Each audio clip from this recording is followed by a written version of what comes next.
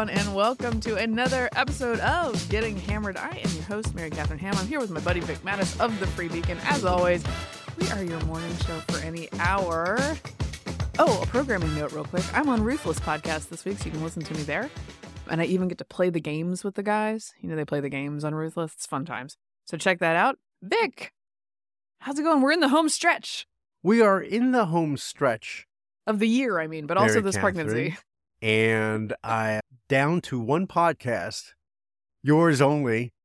It's true. I hope you enjoy that. No, it's actually a single tier over here. Thank you. Single Thank you. tier. Every now and then I think you're going to introduce me and say, end of the Sub Beacon. And I was like, well, anymore technically. Not even technically. I'm gone. So last Thursday night was my last taping after 6+ years.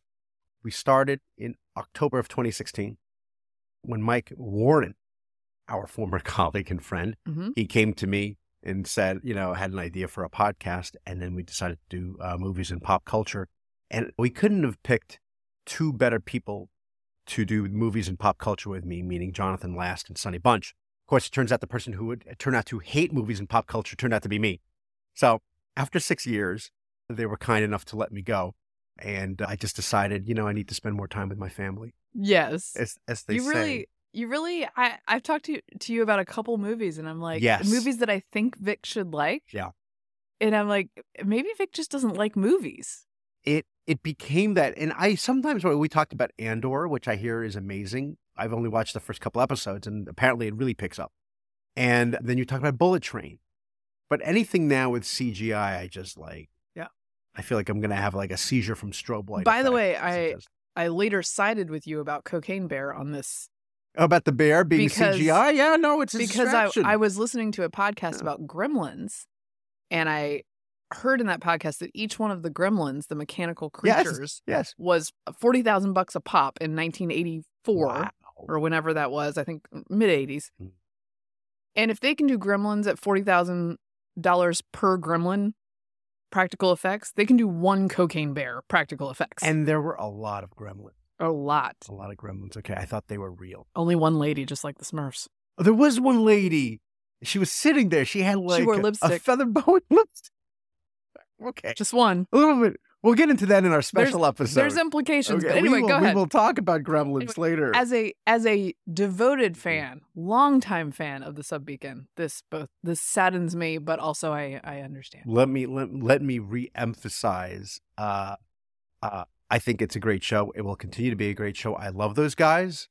Sonny and JVL are great.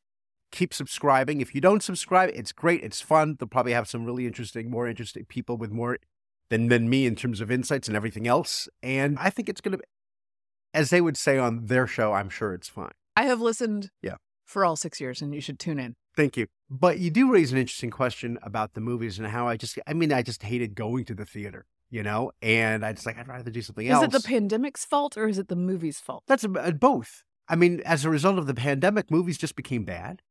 And I just didn't like going to the theater. So that's one thing.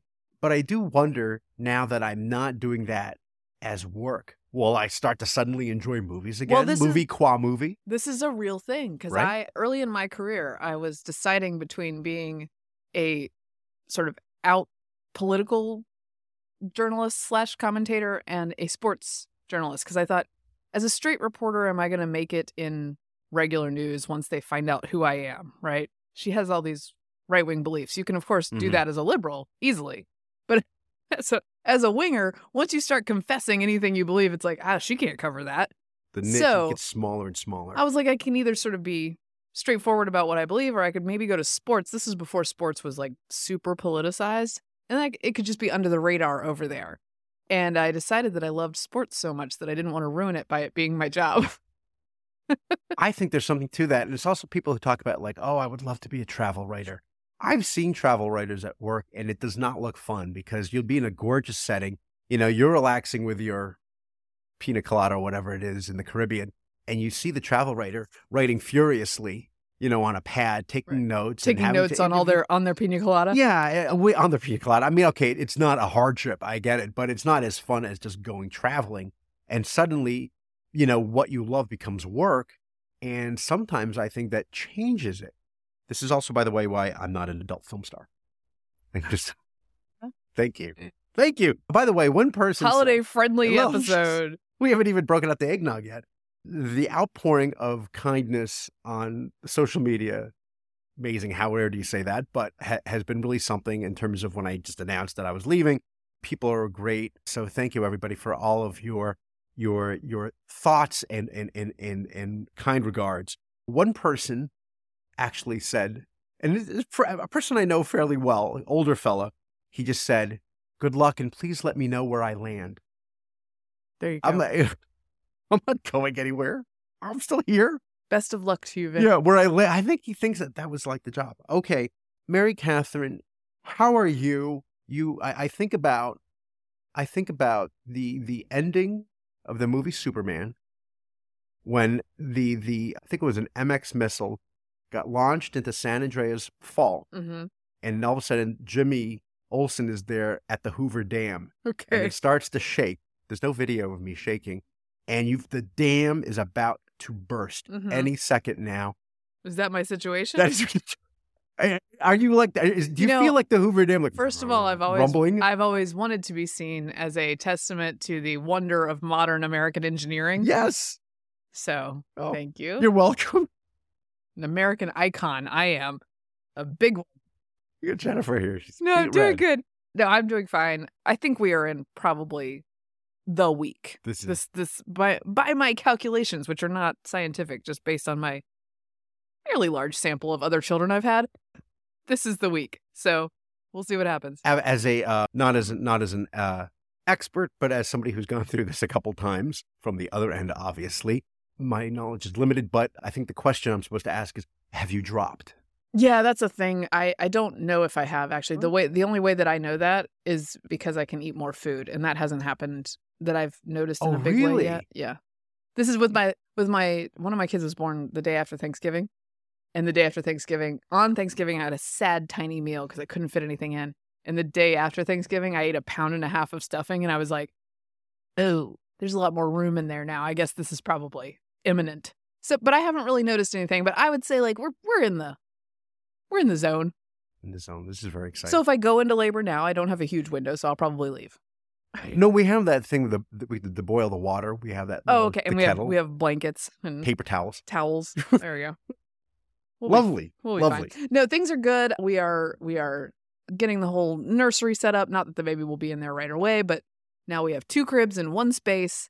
Steve built the crib yesterday. Looks very nice in there. Built the crib. Yeah, we're nice. He and I are tug of warring on our nursery setup because he desires different things than I. He's like functionality and doesn't care how it looks, and I'm like, it's so pretty. You're also in a situation where you're not ready to hand down the crib from one kid to the next because you still have. Oh yeah, yeah. We just 2 cribbing it up over here. So, and it'll be that way for a while. So. Yeah. Do you do bassinet at all? Because we had it and I don't think we ever really used ours. Yes, I do have a bassinet. The last baby did not like the bassinet. No, same. So we used what's it called? A DockATot, which is just like a sort of kind of a, it's like a cot that you put your kid on. I don't know. All right. But it has like little tiny walls to keep the baby in one spot, keep you from rolling over on the baby or anything like that. We also had a wonderful pram. Oh, that I think was given from my mother-in-law gave that. And same thing. Like only used it a few times. The kid, it turns out babies, I think they like to be in a different position than just on their backs. On their back. Yeah. Yeah, that's the Back to Sleep campaign has ruined many a parent's sleep. Because babies like to sleep on their tummies. Yeah, they do. But it's not considered safe. Yeah. And just until they tell you. Don't give him my public health flag. No, another, you wait another few years and it'll be back to the other way. Yeah. On your back, on your stomach. We'll switch it up again. Anyway, so I'm doing. No bumpers. We're juggling a few things. The kids are home from school. I'm wrapping many presents. I have to do that today. I gotta put in some real time on that because that requires several hours of work, concentrated. Does your husband wrap presents? No, How about the ones for you? Yes, he does wrap those. That's what I do. And you can tell which ones they are because they are wrapped in brown paper and they are the shape of potatoes. Because there are no corners, there are no creases, there is a lot of Scotch tape or packing tape, whichever one he comes across. It's interesting because he's sort of a meticulous guy in other ways. Not this one. I think I found an area where I might have him beat, but just barely. Because I can do I get the concept of the wrapping with the gift. I can do it if you give me tape, scissor, and the gift wrap, right, and a little tag. I can do this, but I don't know how Kate makes her. When she cuts, it's just a smooth. Oh yeah, you gotta have the right scissors. Mine are jagged. No, we don't. And there's always some white flap showing, and then I got to cut it on the outside. If they're jagged, you need to fold over the paper and then tape it. That's how you do that. Yes. Mm-hmm. Anyway, my problem with wrapping is that some element of the wrapping is always escaping. Like, I don't every time I need a tool, it has been put somewhere different, and it's all my fault. I'm the one doing it. But the Scotch tape is disappearing. The scissors are disappearing. The tags are disappearing. They're under me. They're under other things. It's fine. It's a first world problem. I'll be okay. Anyway, I'm gonna work on that. But again, because of the limited square footage in the house, it's tricky because everybody's presents are hidden in one room. Yeah. And that room doesn't have a wrapping space. And so I'm sitting on the floor at 38 weeks pregnant trying to wrap things. I think I'm going to banish Steve's idea was just banish everybody from the main floor, use the dining room, and be like, nobody come down here. Nobody, yeah. Mama's hanging out. And that actually now that sounds actually kind of pleasant now that I put it that way. Do the girls know that that's what you're doing? They know that there's stuff in there for them. They have been instructed not to snoop. Okay. Right. I mean, I don't know if that really works. It has worked so far. Kids will look. They just won't tell you. Well, that's on them. They're going to ruin their own surprises. Anyway.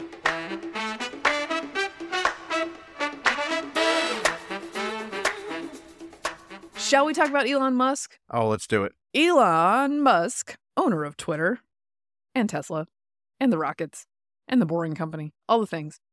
World's richest man. He ran a Twitter poll this week to see if he should remain the head of Twitter. Now, he will still retain ownership of Twitter, obviously, because he paid for it. But he abides by his Twitter poll. So in a Twitter poll, Musk posted this week, 57.5% of the more than 17 million respondents said that he should step down. He pledged to abide by the results. Now the question is, what happens next? He does still own it. I imagine he didn't post. He's a bit of an impulsive guy, as you might have noticed. I imagine he didn't post that poll thinking that it was a guaranteed stay for him, and he may have even wanted to leave. And I think likely some of his more impulsive behavior is not working for him in this particular position, right? Yeah. Like be on Twitter, but maybe not running Twitter at the same time that you're on Twitter all the time. That's right. And if I may quote scripture to you, I believe it's those who live by the pole die by the pole. Is what they say. That's true. Yes. I was thinking the same thing. He wouldn't have posted this if he wasn't already in this headspace where he was down on his $45 billion purchase and thinking, well, if people want me to give up the role, not sell. The poll was not, should I sell Twitter after spending that much? But giving up the role of CEO, which means what? That he becomes president or chairman or something of, obviously owner, but in another capacity and have somebody else run it. But, the question is who? Yeah. I don't know. I don't know who can run it. So Axios ran through a little bit of this and suggested that notes that at SpaceX, which is one of his companies, Musk leans heavily on the company's President Gwynne Shotwell to run operations, and she mainly stays sort of out of the limelight. And there's a plausible scenario where that becomes the case at Twitter. Twitter is so much gossip and so much public attention paid to the inner workings now. And he's, of course, brought more attention to that. The question is, who wants to take that gig and how involved is Elon in what the gig looks like? So I was thinking, I think for most of us, if we went through life and our legacy was that we were a pioneer in the electric vehicle industry, like revolutionized the automotive industry, we'd be content with that. If our legacy was we rekindled, America and the world's sort of desire to go back into outer space, right, and figure out a way to salvage reusable rockets by having them land remotely back to Earth. That would be a great legacy. To do both. Yeah. Pretty impressive. Okay, yes. We're getting Howard Hughes territory. Yes. But to tackle Twitter is an entirely different animal. It is. It is. Well, important that he has those two legacies and he has time to troll everybody. Yes. No, so I think there was a brief controversy last week where I don't remember if we talked about it in the show, but because I don't want to talk about Twitter all the time, but some journalists at mainstream and left-leaning outlets were suspended for retweeting content from the Elon Jet account. The tracker. Yeah. The justification for this from Twitter and from Elon is that this is real-time doxing of his position and that is something that is against the rules. I think for the jet guy himself, you can make that argument because he is, by the way, this isn't public information. This is stuff that the FAA puts under a layer of protection because Elon Musk is a public figure who has security threats. Yeah. So this guy is digging up information and putting it out there publicly that is not necessarily easily found. Now, the retweeting of that information by journalists, I think, is a much more gray area. It is. And I think the thing about content moderation, everybody's like, oh, it's harder than you think. Okay, yes, I know that. However, a few rules, very clear, very transparent, very public about why suspensions happen and how long those suspensions will last. That's the key. And the same applies to Elon as applied to the last guys. You can't be like willy-nilly, like, I don't like this guy. I don't like this guy. Even if it's Taylor Lorenz, you can't be like, she doxed somebody a long time ago, so we're going to kick her off. It's not, her tweet wasn't even up. Oh my God, I'm defending her. Anyway, this is my commitment to free speech, guys. This was harder than the ACLU defending, the neo-Nazis in Skokie. It's for you to do this, by the way. You love to hear it. To me, no, Mary Catherine Ham. The Elon Jet guy, I think he was offered something like $5,000 to see sort of like, posting, the comings and goings of Elon Musk's jet, which I think specifically was just where it took off from and where it's landing. And it's not sort of like tracking it like across the country and you're, watching it on a radar screen or something. But he asked it said for $50,000. And it's just... I love that this kid is on a news show just actually extorting someone. Yeah. Hey, by the way, shoot higher. He's the richest man in the world. He's on a news show just asking for money to stop giving out this information. And he's the good guy. Yeah. That's crazy. The media's like, no, this kid seems awesome. It's... Elon's challenge, of course, is to rein in the impulses that, it's just an entirely different animal from running either Tesla or SpaceX. And I don't know if he can do it. I think it's probably not healthy for him to continue doing what he does. But what he did had to be done. And it wasn't this is the thing. The Twitter files, it wasn't the cleanest way or the easiest way to do things. But somebody had to do it and put it out there in order to confirm everything that we've always suspected. This is the thing. And as we've said, I don't have to be an Elon stan. I don't have to believe that he agrees with me on. I don't care if he agrees with me on everything. Right. If he brings more transparency to this very important, sometimes regrettably very important chattering class tool where everyone gathers to have either their priors confirmed or fight with people, then I think that is worthwhile. And it remains worthwhile even if he's trolling. By the way, the bottom line from the Axios report, which I think is just such a perfect sort of mainstream media take on this, is an expert saying, the problem isn't that Twitter is so hard to run that only a person as smart as Elon can run it. It's that nobody can run it if Elon owns it. Now, they've set up a situation where, anyone who diverts from our ideological path in any way, shape or form, cannot own this thing. Yeah. Well, no, that's not how it works. He, in fact, can, and he used his own money to buy it. So deal with it. Let's talk a little bit about what did come out in the Twitter files. We haven't visited every single one of these because I don't want to at this belabor. Point, it's voluminous. It is voluminous. So Michael Schellenberger, he's a businessman, he's an author, he ran for governor in California, and he's I would say just among the sort of Substack rebels, like the And Bari he's a Weisses liberal. of the He's a year. man of the left. Yes, definitely a man of left. But he's one of the folks that, along with Bari Weiss and Matt Taibbi's reporting on this stuff.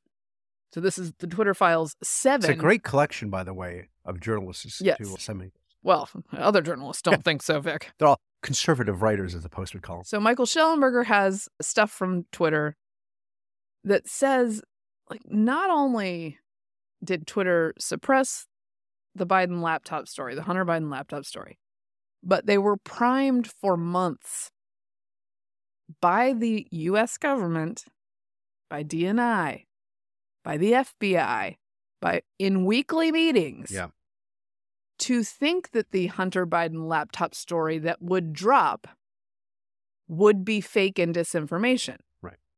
Here's the problem. I mean, on top of the federal government being involved in this at all, the federal government knew that it was real. They had the laptop.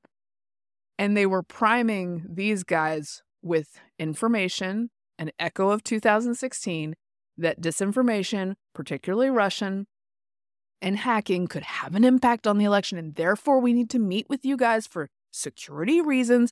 This went so far as giving the likes of Yoel Roth, as far as I can tell, a recently graduated college dude who became head of Twitter safety, a top security clearance so that they could back-channel with him about newspapers publishing news they didn't like and normal people retweeting that news. But it's not censorship to the press because the press likes having this story suppressed. Well, okay. So the first thing, Mary Catherine, is the first thing, of course, is the idea that there was any sort of banning, shadow banning, or suppression of news is not true at all, right? And they went in front of social media, Twitter. They've spoken to the media. They've spoken to Congress. Doesn't happen. Oh, by the way, yes, it does happen, but for reasons that we can all understand. Number one, threats to democracy, and number two, misinformation. Misinformation as we deem it to be misinformation. Right. Okay, and thirdly, of course, it's going on. What, you didn't know that? Yeah. So, and also, it's not censoring because the government's not involved. And then as soon as the government's involved, but they needed to be involved because security. So the question with the FBI is, and this is going to be very interesting come January when the Republicans take over the House, just barely, albeit, and they're going to have these hearings into Hunter Biden, for example, right, which a lot of people derided and said there are other things to worry about, which is also true. But now that we're here and all these other developments have come out, particularly through the Twitter files, the question with the suppression of these, it was like a preemptive strike, right? In order to tamp down and prevent the New York Post from spreading this story before the election. The question is, at whose behest? Yeah. Right?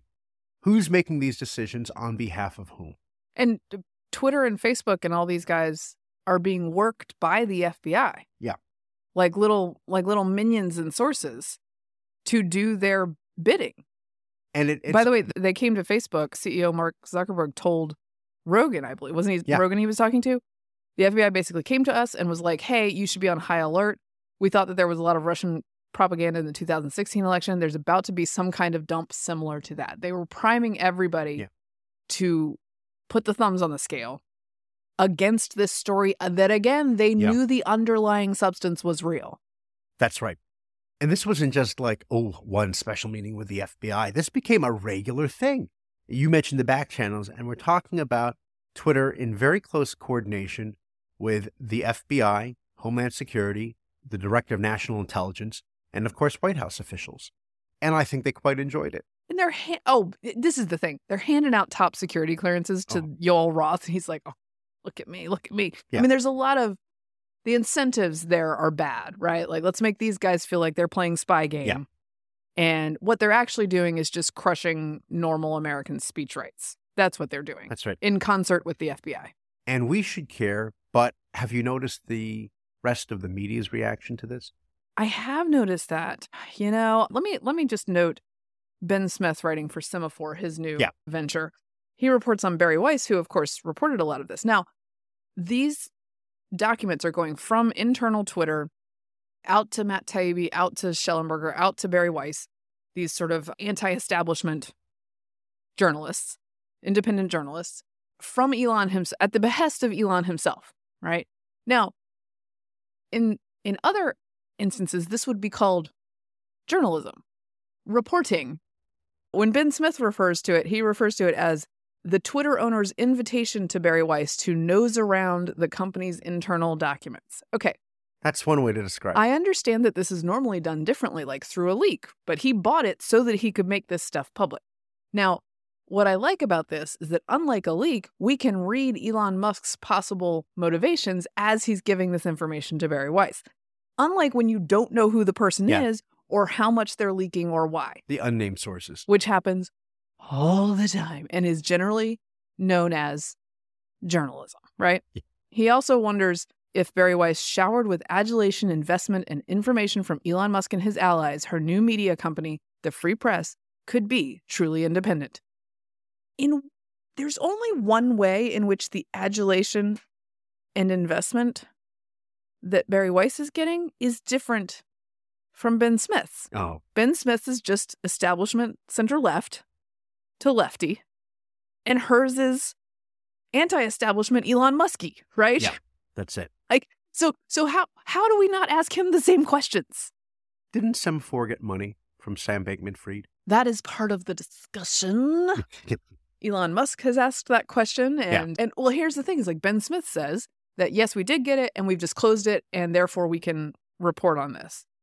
Fine, but why is not the answer the same for Bari Weiss? Right. I've disclosed it, and she also pushed back on the suspensions of journalists, saying like you can't do this willy-nilly. Right. That's not how this should work. Same with the new regime as with the old regime. Right. The press doesn't care about free speech at all. That's just the bottom line. Yeah, I don't think there's any amount of news that's going to break from these files that's going to get their attention. And they'll just say, they're just finding reasons to say, well, we've known about this all the time. It's either not a thing or it's totally justifiable. Yeah. Again, the FBI is handing out security clearances like Skittles to idiots at tech companies to help them censor regular Americans. That appears to be what's happening here. By the way, if you don't know Michael Shellenberger, he's great. His writing is great. He has a book that came out not too long ago called San Francisco about what's happened in that city. Check it out. Yeah, it's good because it's coming from a liberal's perspective. Right, and that was a bit of the impetus for him running for governor when he was working on that book. All right. Anything else about Twitter? Do you want to take over? I had a lot. Do you want to run it? It really depends. It really depends on what the food situation is like over there. I think you would be displeased because I think Elon Musk cut down on the catering options over there. Go down to Chop. If I weren't having go to Kava. If I weren't having this baby, I'd do it. But I got a lot on my plate, including the gingerbread and rum balls from my mother-in-law, provided by Vic's mother-in-law. It's an annual tradition. Those rum balls will get you a little tipsy. Yes, I think for those, the rum ball, the secret to the rum balls, I believe, is Myers rum. And the bourbon balls, she changed up from Makers to Jack Daniels, which she says is a lower proof. Maybe. Interesting. Yes. Well, they're perfect. The bourbon balls are very strong. I didn't know I would like rum balls until I tried these. I also don't generally like gingerbread, but this is fantastic. No, it's perfect. So thank you, Linda Dwyer. Well done. Okay. Moving on to Ronnie D. We got COVID updates. Yes. I don't know if you know this. We're in a tridemic. Yes. Okay. What are the other two? RSV and flu. I did get my flu shot this year because I'm immunosuppressed as a pregnant lady. I got mine. I got mine as well as a pre-diabetic. I guess that's a comorbidity now. You are. Okay. You're comorbid. I'm comorbid. We're comorbid together. Comorbid co-hosts. Yeah. That's so nice. All right. Ron DeSantis this week announced that in Florida, they're going to be doing some investigations into the mRNA type of vaccine about claims about its efficacy, about possibilities of side effects that were not clear. What's interesting to me about this is that the press in some ways is scrambling to retcon their take on original Ron DeSantis. Yeah. Because they're like, Ron DeSantis, who used to have a positive and nuanced take on vaccines. Oh, really? I feel like you guys never reported on that. positive and nuanced and proactive vaccine rollout he indeed did do. At the time when the state was open and he was going to kill millions. In the state of Florida, when he was explicitly administering it to the most at risk first, doing it in publicly accessible, popular places like local pharmacies and Publix, when he was speaking about how it was a personal choice but beneficial, particularly to those who are high risk. All we ever heard about that was that he was doing it bad. He was doing it real bad. No matter what the numbers said, no matter what he did, he was just basically anti-vax and killing people. But now, Vic, that we need to convict him in real time, we have to retcon that. And we have to say that Ron DeSantis' former enlightenment about vaccines has now disappeared because he wants to follow the trail on all this other information. Doesn't he have better things to do? I actually think that investigating these things is a decent idea. There's a lot of big pharma money. There's a lot of marriage of interests between government and these these big guys. And there is a lot that, and this is the important part, because he's like, oh, he doesn't know anything about science. Well, actually, what the science has told us over the past, what has it been, since the vaccines were started being administered, a year? Yeah. It was winter of 2020, wasn't it? Yeah. So that there are questions, I guess it's two years since it seemed longer than that. 2 years, is that there are questions about efficacy and side effects that were not addressed.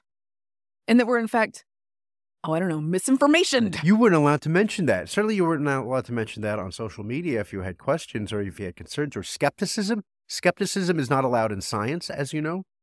Yeah, we don't do that. There's only one answer. You sent me the article from the Washington Post. Yes. That points out that, what Ron DeSantis is doing here. And it is interesting because the emphasis in the story is, sure, it was probably not great or ideal for the administration and our highly regarded health officials to kind of downplay the imperfections of the vaccine, shall we say. There might be some side effects and the efficacy.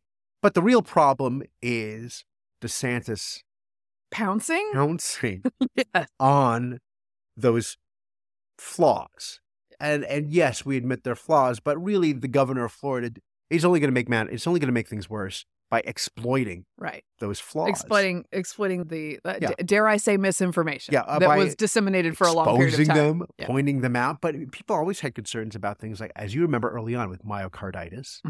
And all of a sudden you're looking at Europe and you're like, gee, they're not going full force in making all the young people Well, particularly for young people, there is a very easy argument to be made that the possible downsides, even if they are small, are bigger than the upsides because their risk profile is so different than old people. Yeah. This is not a conversation that anyone was sort of allowed to have. In fact, people were banned from Twitter for having these conversations and talking about risk profiles. And yet we still have American colleges, and this is one thing that DeSantis might look into, American colleges requiring sometimes 2 boosters for 20-year-olds, which is not sane. No. It's not science. So I appreciate this Washington Post writer at least addressing that they were wrong. Like there's a sprinkling of like, yeah, we did get some stuff wrong. I appreciate that. The problem isn't DeSantis. Again, the recovery rate for the kids is about 99.998%. And I think most people out there feel the way you and I do, not to the extent where, we have, ivermectin as our sponsor. Right. And in our houses stocked. Yeah, right? The whole thing. But if you look at the numbers, for example, the bivalent booster uptake, right? How many Americans have gotten that? It's pretty low. 14%. Yeah. 14. That's across the board. So that tells me most people are like, you know what? I may do something crazy here and take a chance that my former exposure and having gotten, one of the COVID variants, also things like, antibodies and natural immunity, maybe that will help me versus getting the booster shot that maybe was tested on 8 mice. And well, and by the way, we are living in a world where most everyone has had COVID now. Yeah. So as Paul Offit notes in this piece, talking to this writer, Paul Offit, who's one of the most pro-vaccine people there is, and an expert, says, look, in people's personal experience, they've gotten COVID. They understand that the vaccine didn't keep them from getting COVID. This is a real thing. Right. This is a real thing we're talking about. By the way, a quick COVID update. COVID's spreading faster than ever in China. 800 million could be infected this winter. Yeah. Why? Why, you might ask? Oh, it turns out that if you lock everyone down and weld them into their houses, the Philip Bump from the Washington Post definition of a lockdown, weld them into their houses and hand them, it's a good callback, by the way. Hand them cheese sandwiches through a vent, that a lot of people won't catch COVID. You won't get zero COVID, but more people won't catch it. And then all of a sudden, they're all going to have to catch it. If you think about countries like Australia that had very, very serious lockdown policies, where they would track you so that you couldn't leave your certain designated areas, right? On your apps, on your phones. And China, of course, was the classic. That was the most extreme version of that. Again, it just proves the point. The more you isolate yourselves from other human beings, the more susceptible you are to even the common cold. It'll just floor Honestly, it just should have protected. The Barrington guys were right. The Sweden guys were right. We should have protected the vulnerable at the beginning. And that's it. And the rest of us, gone full Sweden. The rest of us, suffer through, the unpleasantness of having gotten it, but then getting over it. Yeah, this is NPR. Why is the virus spreading so explosively there? The reason is the population has very little immunity to the virus because the vast majority of people have never been infected. Until recently, China has focused on massive quarantines, testing, and travel restrictions to keep the virus mostly out of the country. So China prevented most people from getting infected with variants that came before Omicron. But that means now nearly all 1.4 billion people are susceptible to an infection. And by the way, it didn't even work as well as they're claiming it did before this. People were still getting it. But NPR, by the way, takes their numbers at face value. But of course, what is the solution that China is going to come up with? Do you think it's going to be, they're going to have to get it anyway. Let them go through it if they don't want to take Sinovac, which is the not great vaccine. The not great working. Or are they going to say... Less great working than the other one. Yes, exactly. Or are they going to say, the lesson is, we should never let them out again? Well, I'm wondering if this is China's get out of zero COVID card that they're playing. Say, oh, well, now we can't control it. Yeah. And the Western media is compliant enough to be like, well, they really controlled it really well for a couple of years. What with the massive police state and stuff that I wish we had. Yeah. Oh my gosh. I had another little bit of COVID news. Our friend Taylor Lorenz. Oh, yes. Taylor Lorenz. She who suffers from long COVID, yes. Well, as you know, she's a long COVID expert. She's very concerned about the future health of her generation, we're not sure which generation that is, but physical or mental health. No, it goes from Boomer to Gen Z, depending on the day. Yeah, for her. Yeah, for her. How old is she? Is she close? Is she closer in age to me? It's an open question. Yeah. It's an open question. I think she's in our range, though, Vic. So, Taylor Lorenz. You're not in my range.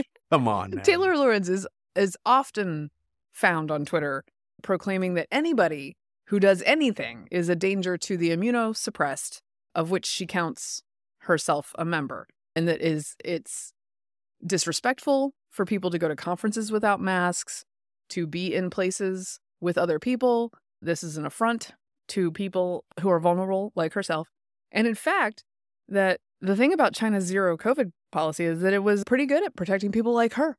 So even though she's a journalist at a major American newspaper, she's like, I don't know, second look at Wuhan-style lockdown, welding people into their apartments. At any rate, she went on a live on one of her Instagram or one of her social media accounts. This was like a party that she wanted to do live. Is that what's happening? So, she's a thought leader. Okay, I can't pretend to truly understand the depths of Taylor Lorenz, but here's the voice of a thought leader doing what thought leaders do, which is apparently going to parties as immunocompromised individuals with no mask, clearly in a room bustling with other people. And she's going to do a live just to check in with her followers about how crazy it is that she was banned from Twitter. Let's just hear a little bit from this elite voice of intellectualism. Oh my God, this is just a bunch of Elon fans. All right. Oh, Air and Space Museum, hi. Guys, I did have only 3 tweets because my tweets auto-delete, and they have since 2014. Anyway, I do have to go, but I love you guys, and it was so fun to get to chat with you. Oh my God. I do have to go. But I will see you in the future. You can follow me on Instagram. You can follow Ryan on Instagram. You can follow everyone else on Instagram. And I'm running off like Elon did. Yeah, I'm running off because I'm hanging out with my friends, you guys. It's Saturday night, and I just found out my Twitter account is banned, which is hilarious. So I thought I would do a live, okay? There it is. Elite reporter. Who's hanging out with her? I heard voices back there. It's like a journo party. It's a journo party, including a couple people who just got suspended from Twitter. By the way, I think that all those suspensions are lifted at this point, correct? I would find that so insufferable. I mean, there are bad parties out there, and we've been very fortunate. I mean, I've been to my share. I've seen over the last 25 plus years, been to some awful parties and seen bad behavior, just of the insufferable kind, where people love to talk about themselves. But over that time, you and I have managed to just find the parties where we are with nice people. Yeah. And this wasn't that. We weren't invited to this party. This doesn't sound, I hate to be judgy about it, but that I would find it to be based on that little clip. Also, when you are like every day going after anyone who sets foot in public, why are you doing a live from a party with no mask on? Rules for thee. I know. Did you actually read? I had to zoom because my eyesight's terrible, but did you read the comments? There was a lot of cry. People, they only have enough time to get like 3 letters out, cry, and then send it out there. But that's the thing, isn't cry it? More. Cry more. Cry is that's the thing that the kids say, I think. So, anyway. Mean and vicious. Anyway, thought leader, our intellectual better over there. All righty. I have been dying to talk about this story, and I keep forgetting. Okay. Every time I'm like, dang it, I didn't get to the story.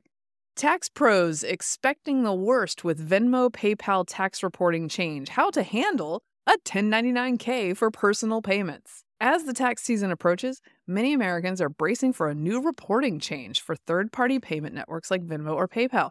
Starting in 2022, you'll receive Form 1099-K, which reports income to the IRS for business payments over $600.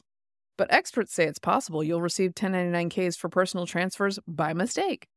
$600 of transactions in your PayPal or Venmo account. This is, of course, a new rule from that garbage bill that they passed to, quote, reduce inflation and hire all the IRS agents. Well, this is why it's good to have 80,000 new agents to handle this. No. Those are for the billionaires, Vic. Oh, sorry. It's never been about anyone but billionaires. That's right. Okay? I'm sure none of them would be used for this. You need 80,000 employees to go after the 20 billionaires in this country.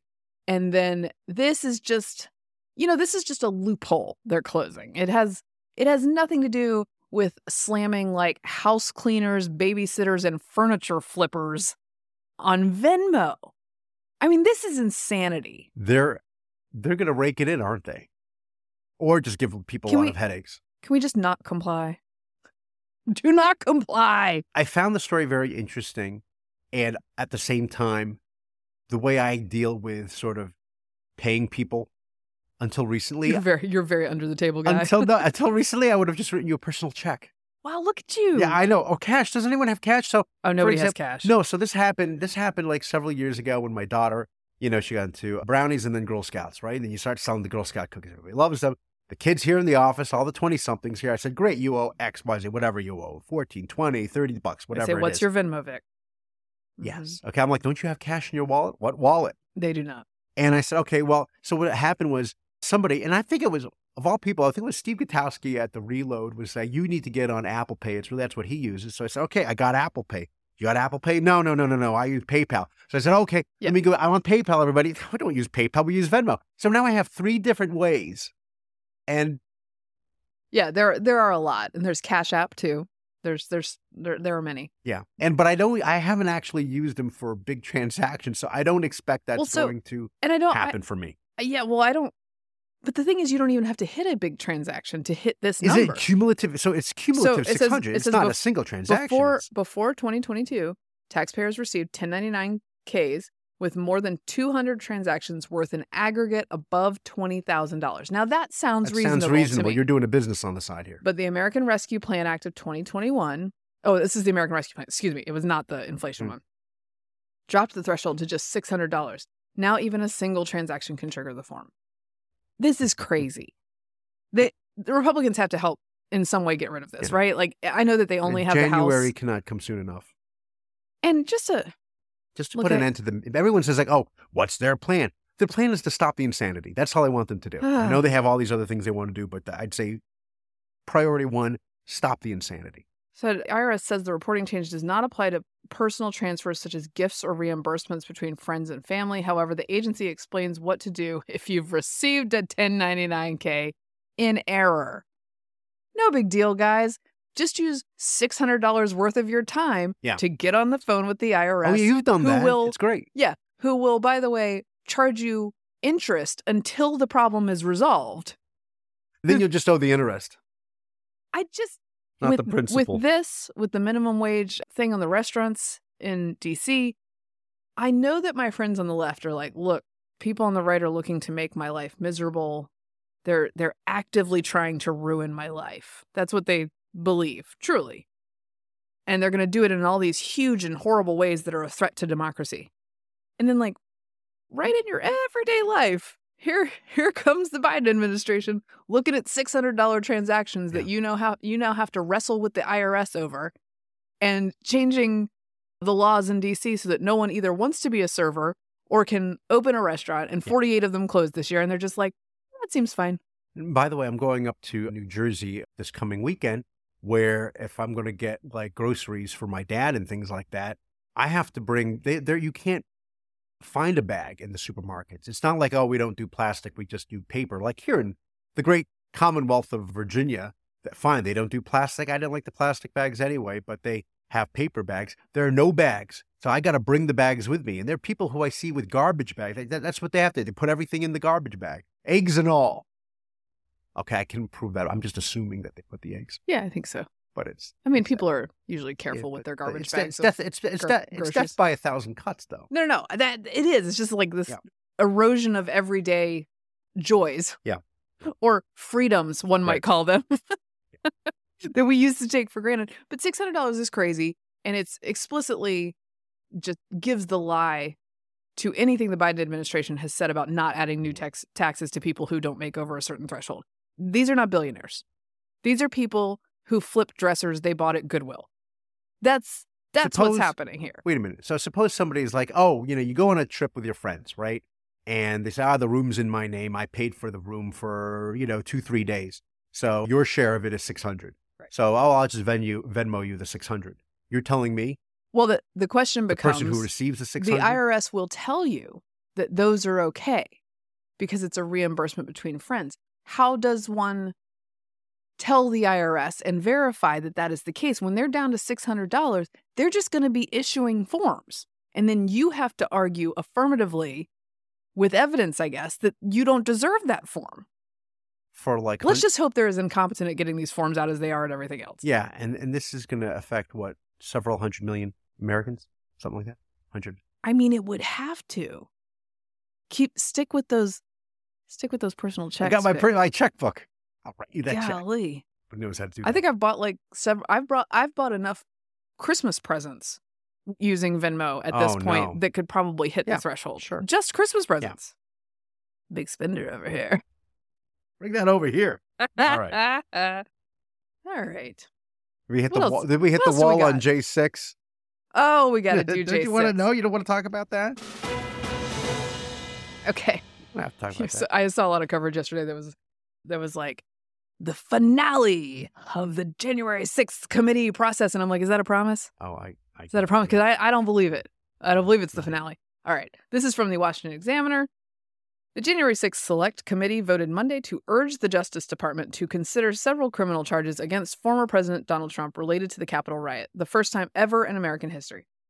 The committee concluded its 18-month investigation by voting to refer Trump on several charges: obstruction of an official proceeding, conspiracy to defraud the United States, conspiracy to make a false statement, and inciting, assisting, or aiding and comforting an insurrection. The committee, which will be disbanded once Republicans are in the House majority next year, also took Monday's hearing to approve the release of its comprehensive report. Also, Hope Hicks made an appearance. I'm sure you enjoyed that. No, I saw that she was trending on Twitter. Yeah, saying that she was telling the president, hey, your legacy is going to suffer. And he's like, I don't care. My legacy is that I win. Oops. If that were. All right. So definitely, by its definition, a historic moment. Although the J6 committee has attempted to have so many historic moments that I can't even keep track anymore. Like every single second of every single thing is historic. But they have referred this. Where do we think this goes? So the first thing is you talk about the finale and the hype. I had the TV on, the news channels, and suddenly it was around my lunchtime that I see they're back. And I thought it was over. And you know what it reminded me of, Mary Kath? It reminded me of the farewell episodes of ER on NBC, because every day there would be a commercial for just 4 episodes left. Right. You know, this is it. The end of the friendships that were bonded over this time. You know, I mean, it's just the whole thing. And it's like, isn't it over? Yeah. I thought it was over. No. There's no Wiley. We don't know. Is George Clooney coming back? George Clooney is coming back. So for J6 season 3. Yes. I don't think, just at the very end, right? Juliana Margulies, I think she sees him at the very end by the dock. Okay, not that I watched the show. Just saying that. My wife told me. My wife told me that's how it happened. This kind of complicates things with the criminal referral because there is the independent counsel, Jack Smith. Who, can I explain, by the way, if you ever see a picture of Jack Smith, have you noticed that in the stock photo that they're using of him, he has that weird purple frock on? He looks like a priest at Prince's residence. That's what he looks like. No one ever explained it, so I looked it up.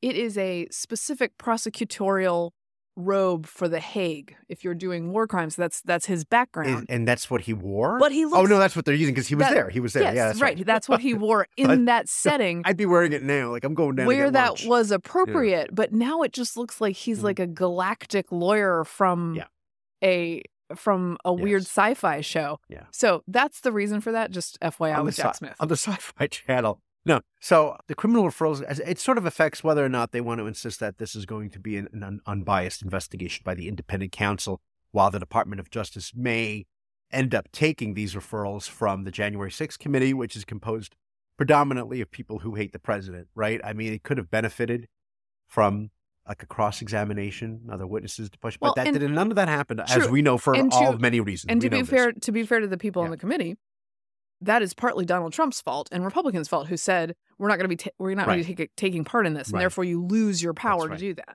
That's right. And then the other problem is, of course, there is legal precedent that would favor probably the former president, but that's Brandenburg v. Ohio, and that was the incitement laws of the neo-Nazi who was charged with incitement. It is very hard to prove. You have to be very explicit in your language, and I don't think Trump was explicit enough. Let alone to get a unanimous verdict, right, from a jury, which they would have to pull off. But the question is, by the way, we're full circle on the free speech, which is that major players in this country do not understand free speech or the definition of incitement or any of the benefits of free speech. They don't get any of that. They're just like, it's incitement because he said this sentence. Well, that is not actually how it works, nor is that how we should want it to work. Because that would eliminate a lot of speech. All right. Do you think that the committee's referrals are because they believe this? We might get him on something here. This might actually happen. We're going to take him down, regardless. He's running for president, but we could actually take him down. Obstruction of justice. Or do you think they just do it to annoy him? I have to. By the way, you see, I wave my hands a lot because it helps me think. Yeah. I feel like I'm Italian. Same with Trump. Same with Trump. I know, very much. Look at me. A lot of pointing. But I mean, because if the goal is just to tie him up, a success, then I would say the committee has succeeded. Do they want to take him down, though? Because he's probably the easiest Republican to run against. And he is. And by that same token, how does Trump react to these criminal referrals? Because wouldn't this be part of your whole fundraising? Yeah. Scheme? Oh, yeah. And rallying people to him. January 6th was a big deal. Yeah. Like having people screw with the peaceful transfer of power was insane to watch. It was disturbing. we are also now 2 years in. Mm-hmm. Is that right? Oh my gosh. 21. No, January 20. January yeah, 21. Almost coming up next month. Yeah, absolutely. So 2 years next week. And it cannot be ignored that this is like the 14th obstruction of justice allegation I have heard. Mm-hmm. So we have to acknowledge that we've been trying this for a while. It feels very Coyote and Roadrunner. And maybe they've got him. Like, this is certainly worse than the other things. The incitement one, I think they're overcharging a bit here in the hopes that one of these will come to fruition. You see what sticks on the wall, right? Anyway. Okay. Let me continue to explain free speech to everyone. Okay. All the time. I have a special call out. Okay. Ian Brody up there, a listener up in Canada, who says, quote, please tell MK Hammer that she'd feel better on ice with a proper set of winter tires, softer rubber designed for driving on cold, slippery surfaces. In Calgary, we put them on in the first week of October before Canadian Thanksgiving. I didn't know they celebrate Thanksgiving. Yes, they have a different one, which actually I would argue for the timing of Canadian Thanksgiving, because it gives you more time between that and the next holiday. Like it's pre-Halloween. Halloween is in the middle. Yes. And then you got Thanksgiving. Then you got Christmas. It's interesting. Ours are very slammed together. They are. Do you think they celebrate Christmas in Canada? I'm kidding. That wraps up another edition of Getting Hammered. Remember, you can subscribe to us on iTunes, Google Play, and Stitcher, and you can follow me on Twitter at Victorina Mattis. I am at MK Hammer on Twitter and Substack, at MK Hammer Time. On Instagram, you can hear me on Ruthless Podcast this week as well, which you guys will enjoy. A lot of laughs to be had. I'm a little meaner over there. Ooh. They're an influence on me. So you can tune in for that. In the meantime, I'm going to work on this baby, and I will keep you posted. All right. This has been a Nebulous Media Podcast.